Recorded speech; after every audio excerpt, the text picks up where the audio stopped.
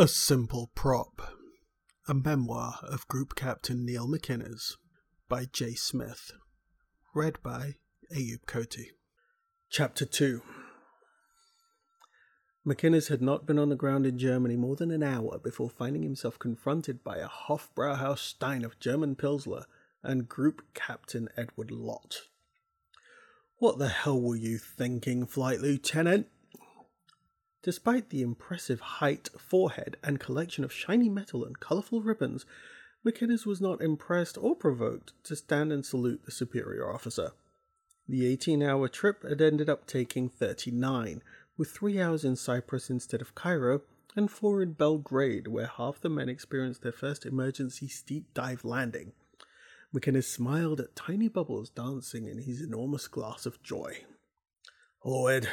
Thanks for seeing me home. Missed you on the flight line. Had to shake some American bloke's hand. Deputy Undersecretary of Insincerity or something. He gave me a stuffed turtle for some reason. Would you like it for little Madeline? How is she, by the way? And your lovely wife, Catherine. I've been away a while. I bet they've both gotten big." Group Captain Lott remained at attention, hoping McInnes would stand and at least extend a hand and save him from looking bad in front of the other, mostly American, officers. "The reason I wasn't there to greet you, Neil, was because I was being scolded by the American Deputy Secretary of State." "Only the deputy? I didn't write a sheriff." "And someone from the HMDS who wants me to convey his personal regards as a freedom-loving man and a fellow Scotsman for whatever you said to the president of Mabenda, but he also would like to set fire to your hair."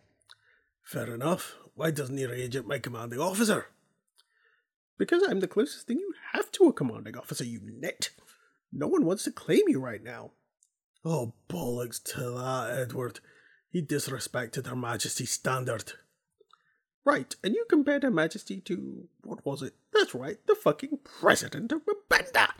"Not directly, and surely not unless Her Royal Highness is a bloody Time Lord. Wait, how did you know what I said?" "Did you not notice the President's camera crew? The one holding the boom microphone behind your head was CIA." So, what is it then? Scrubbing landing strips with a toothbrush, firing squad. If I have a choice, I'll take the firing squad. Edward produced a stack of newspapers from under his arm, took one from the top, and dropped it onto the bar in front of McInnes. It was a German-language paper, but the photo under the fold of the front page was headlined, "Kalt Capitulation." The photo captured McInnes' salute and his cold stare to the president at the instant the leader's face betrayed his hate for the pale Westerner steel. Another front page slapped onto the bar, this one from the London Post, with the same photo above the fold and the headline, "Defiance Amidst Dishonour." Before McInnes could read the lead paragraph, Edward dropped a copy of USA Today's International Edition in front of him. In it, McInnes only rated page A5, but his photo illustrated a story about the failure of the United Nations to do anything good about anything bad in the world. "Bloody hell," McInnes sighed. "Would you like me to pin my name to these for your collection?" Edward sat down on a stool next to McInnes. The two men had known each other for close to 6 years. Edward was as close to a best friend as he'd had since before entering the service. Edward gestured to the man tending bar and then pointed to McInnes' giant stein of beer. McInnes finished skimming the article and dismissed the entire pile in a shrug. "Edward, I didn't want to go to that hellmouth in the first place. They sent a pilot to fly a disc and drive a truck in the middle of the kingdom of fire ants. I spent 2 bloody years surrounded by unburied corpses, sick babies, and the most mind-numbingly violent people I've ever seen.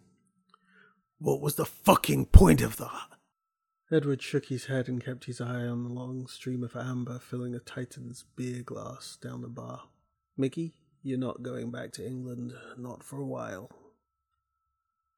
"Don't want to go to England, mate. I've designs a bit further north." "You'd have to resign your commission for that, I'm afraid. Your transfer back to the RAF is on hold, and you are attached immediately to the UN Security Commission Advisory Board in Budapest." "Hungary? Mate, that place is stuck in the bloody 9th century. If they see a plane, they'll raise a mob with pitchforks and torches and try to kill it. The only things out after dark are old KGB fucks, prostitutes and addicts and bloody fucking vampires. What am I going to do and boot a fucking best, Edward? Edward repeated the order, as if saying it again in a slightly sterner voice would give it more weight or sense. A United Nations scab. I don't recall them having an air force. Edward noted that they had actually one plane which ferried members of the team to the capitals of developing nations to discuss how to do things like write a constitution, establish a government that doesn't collapse every third quarter of a year, why electing kings are a bad idea, and who to buy weapons from, and why it's a very bad thing indeed to look into naughty things like nuclear, biological, or chemical weapons. It's rat's bollocks, Edward, and you know it. Edward drank his beer and did not argue. Did you notice anything about your comrades in the UNAMIM mission? Other than the fact that they were largely useless above the non-commissioned ranks? Like perhaps they were all there with you in a jungle of misfit toy soldiers because they pissed someone off somewhere? We were set up to fail, Edward. They put a Canadian in charge. You put the Canadians in charge of building things, breaking things, and negotiating for things. You never put a Canadian in charge of a military operation unless your main adversary is a clan of very cross, abominable snowmen. And even then I'd suggest contracting out to Belgium. They sent us soldiers that spoke one language each, and none of them the language of their unit officers. We'd ask for water, and the UNSC would send us sand. I get the point, Mickey. You were set up to fail. Now that there's a stable government in Mabanda and we elected not to put a bullet through the president's floppy gob, our betters will be looking for some thanks in whatever minerals or other resources we can find there. You know how this works. McInnes thought back to the road of bones. Images of unique skulls, not pressed plastic Halloween props, but thin skulls and wide skulls, tiny child skulls and delicate skulls, massive ones with thick jaws still attached, and others missing all but a few teeth hanging down. He recalled the mountain of corpses fed by slave labour and choking on the smoke of their burning remains.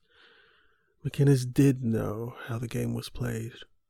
He also knew it was played by men in clean pressed uniforms sitting behind desks, teaching other impressively dressed tin soldiers how to think about war without actually thinking about war.